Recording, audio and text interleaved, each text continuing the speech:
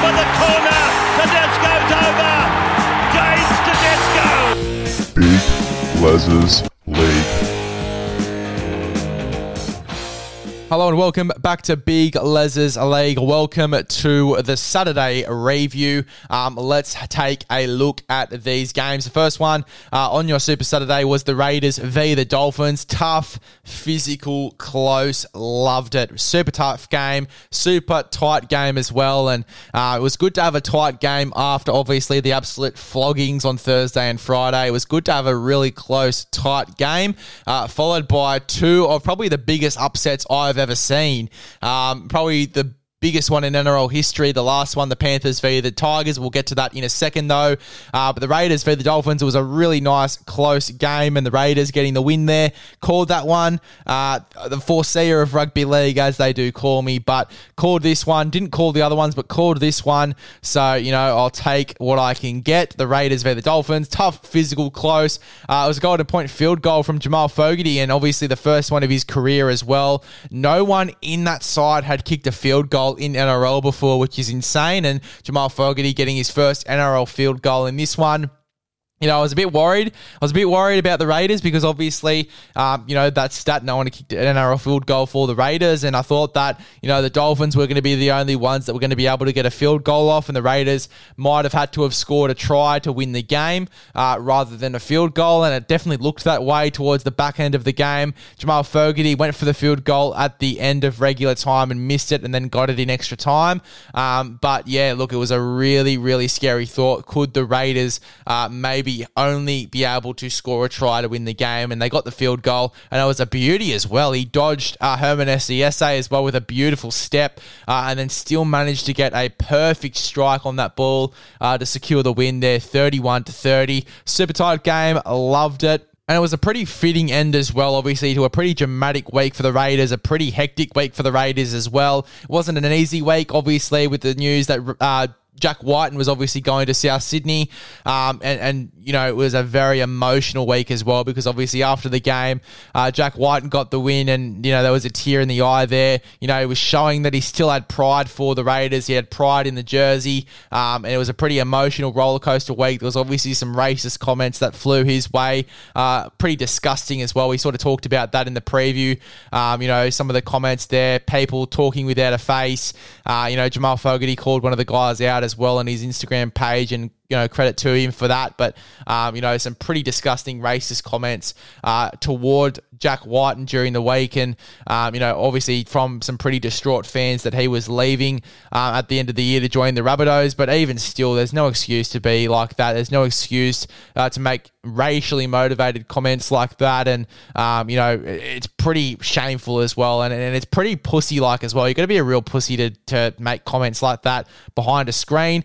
You don't say things you wouldn't say to the person's face is the main rule for me, and even still, there's no reason to be racist or to say racially motivated things, particularly when it's been a tough week. Obviously Jack Whiten probably didn't really want to leave the Raiders, but he saw an opportunity to go join one of his mates in Latrell Mitchell and potentially win a comp as well with the South Sydney Rabbitohs. And there's a lot of crap that came out during the week, obviously, that Jack Whiten thought that he couldn't win a comp with the Raiders, and realistically looking at that side, the recruitment they probably could have gotten over the next few years, maybe not. Look at South Sydney at the moment, winning games and winning games comfortably. Campbell Graham's killing it at the moment. Latrell Mitchell's having an absolute blinder over the past few weeks. Cody Walker's playing some good football at the back end of his career. Damien Cook's starting to get back into his mojo. Cameron Murray as well. You look at the side that the Rabbitohs have got. Realistically, yes, he probably can win a comp more likely than he can at the Raiders, and more likely to win a comp with South Sydney than he is at the Raiders, I should say. That was worded very weirdly at the start, but he's more likely to win a comp with South Sydney than he is the Raiders, and he saw that, and he took an opportunity to go there. And you can't really be angry at that. He's been with the Raiders for a long time. yes, it probably would have been nice for him to stay at the Raiders and be that one club player, and it's probably what I thought he was going to do when he sort of, unenrolled himself from Origin selection, retired from rep football to focus on football. You'd think that would be a clause to sign with the Canberra Raiders. You'd think that he was probably most likely going to sign with the Canberra Raiders after that news came out, but obviously not. Obviously, different events transpired, and he's signed with the South Sydney Rabbitohs now to the end of 2027, which is massive. And look, I hope he does go well at the back end of this season. His main focus, which he's made clear, is the Canberra Raiders for the rest of this season, and people can't be angry at that. He's been very professional about the whole thing. He's stated that his main focus is the Raiders for the end of the season, and you can see how emotional he is about leaving, but he's also emotional about playing for the Canberra Raiders each week, and you know how much pride he has playing for the Canberra Raiders each week as well. So you can't be angry at that. He's been really, really good. He was really, really good in the first 20 minutes of that game as well for the Canberra Raiders, and throughout the rest of the game as well. He was one of their main guys. Really solid football from Jack Whiten, and you can see how much pride he plays with as well in that Canberra Raiders jersey. You cannot be angry at that whatsoever. Look at the game he had as well. I mean, he scored a try. He laned on 2 line break assists as well, and he ran for 128 metres in this game as well. So he had a big game as well in this one, Jack Whiten. So credit to him for that. On the back of 58% possession, Canberra ran for 668 metres, more than their opponents. 668 metres more than the Dolphins, which is insane, with fullback Sebastian Kris leading the way with a personal haul of 247 metres. That is insane. Jeremy Marshall-King played the full 84 minutes for the Dolphins and made 55 tackles, with Elliott Whitehead playing the full game for the Canberra Raiders and led the tackle count with 41. Solid efforts from both of those guys. The Dolphins made 13 errors to the Raiders 5, which Raiders obviously looking really good during that game, and very, very composed and disciplined as well compared to the Dolphins' 13 errors, which is something they're going to have to look at going back. But obviously to keep it level as well with, nearly more than double the amount of errors as well. It was credit to the Dolphins for that. The Dolphins centre Brenko Lee was ruled out of the game with a hamstring injury, suffered 9 minutes into the second half, while Ray Stone left the field for a HIA in Golden Point. Raiders winger Jordan Rapana was placed on report for a late tackle in the 71st minute, and the Dolphins have now failed to hold a team to under 20 points since round 2, which ironically was against the Raiders. So big stat there for the Dolphins, and obviously they need to look back at that one. Talk about Ray Stone for a minute. That was hectic. You should have seen him.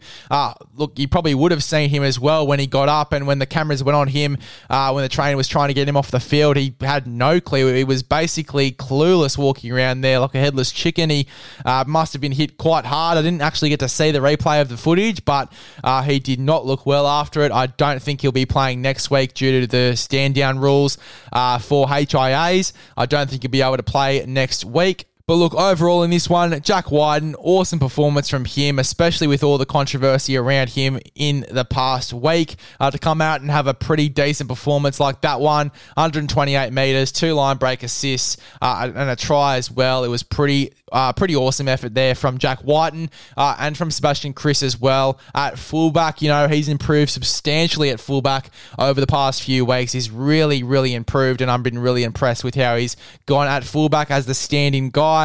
You'd imagine that Xavier Savage will come back into the team next weekend. Obviously, he's just been put back into fullback in reserve grade in New South Wales Cup over Chevy Stewart. So you would imagine that Xavier Savage comes back into this side for the Canberra Raiders at fullback going into next week. But I can't wait to see how the Raiders do go next week as well. A really tough win for the Raiders in this one as well against the Dolphins. The next game was the Manly Seagulls v the Gold Coast Titans. The Gold Coast players vowed not to blow another halftime lead as they overcame the loss of star fullback AJ Brimson to stun the Seagulls 26-10 at 4 Pines Park. Definitely a loss that I did not see coming for Manly. And even with Tom Trbojevic out and the stats against Manly the stats were against Manly too coming into this game. The Titans did have the stats behind them. Manly was still the favourites, but for them to lose that one, I still didn't expect it. But yeah, look, it was a big win by the Titans, and credit to BKR Sport as well. He obviously enjoyed that one, the big win against the Manly Seagulls. But yes, the Titans grabbing a big win here. The Titans scored first for the 7th time in 8 matches, with Khan Pereira grabbing the first try in the 22nd minute. Khan Pereira completed his 4th try, scoring double in his 9th try in 8 games in his debut season, which is pretty incredible there for Khan Pereira when he dived in over the left corner on the last play of the first half. The Seagulls winger Ruben Garrick averaged 16 points per match against the Titans, but he was limited to just 3 goals. Prop Taniela Paseka ran 89 metres with the ball in the opening 15 minutes and finished the game with 172 metres from 18 carries, which is insane there for Taniela Paseka. A big game for him. 89 metres in the first 15 minutes is fucking unbelievable. Now have a go at this stat. Tanner Boyd, he had only just missed 2 of 33 attempts at goal this season, and he comes into this game and he only gets 2 from 7 from goal, which was pretty disappointing, but the Titans still able to grab the win. If he had kicked all of those goals, it would have been a much bigger lead there for the Gold Coast Titans. But he did play, other than his kicking game, he did play quite well, Tanner Boyd, so credit to him. And the Titans have now won 6 of their past 11 games at 4 Pines Park. So as I said, the stats were behind the Titans. I still thought Manly were going to win the game. I had tipped Manly before Tom Trbojevic was ruled out. Tom Trbojevic was ruled out, wasn't going to be a pussy, stayed with Manly, and they still lost. So credit to the Gold Coast Titans. I'll know for next time not to go against the Gold Coast Titans, depending on who they're versing, but still, do not doubt the Titans, I guess. And a really solid win there. I loved that one. It was a really entertaining game as well, and the Titans putting on an absolute masterclass. And one of the big guys for the Gold Coast Titans as well was Dave Fifita. I think that was Dave Fifita's probably his best game for the Titans over the past 3 years that he's been there. He was unbelievable. His passing game's gotten better. His kicking game as well. Fuck, you wouldn't have thought that Dave Fifita had a kicking game on him, but he definitely does, and it was really solid in this one. But he had a really, really awesome game, Dave Fifita, so credit to him as well. Really solid game from the Titans and a great upset there. But if you thought that was a great upset, the Tigers getting the win over the Panthers. A 5-star performance from Luke Brooks inspired West Tigers to a gutsy 12-8 defeat of the back-to-back premiers, the Penrith Panthers, that ended a 273-day drought since their last win. It was actually 365 days last week since their last win, but 273-day drought according to the Tigers. I'm pretty sure they said it was 365 days, but obviously that was wrong. 273-day drought since their last win, which is insane.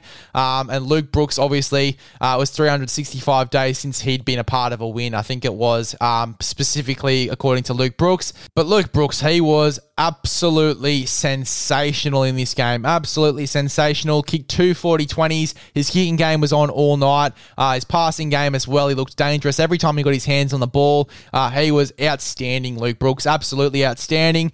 And I probably didn't think I was going to be saying that at all compared to the last, 6 or 7 weeks that the Tigers have produced. But Luke Brooks, sensational. And look, they've been getting better over the past few weeks. They have been getting better, the West Tigers. Slowly but surely getting better, and this one was a big game for them against the Panthers. You wouldn't have expected it, but they definitely came into this game and put an end to a pretty long drought by them.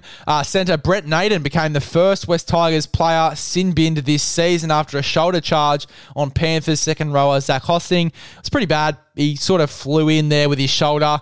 There was definitely a shoulder charge, and understandable why he got sent there. The Panthers conceded 7 first-half errors, while the Tigers completed at 90% in the wet with slippery conditions, and it was just due to them, their one-off passing style and, keeping it very tight in their attack as well in the wet conditions. Tigers playing well in the wet conditions. The Panthers playing very un-Panthers to what we've seen over the past 2 years from them.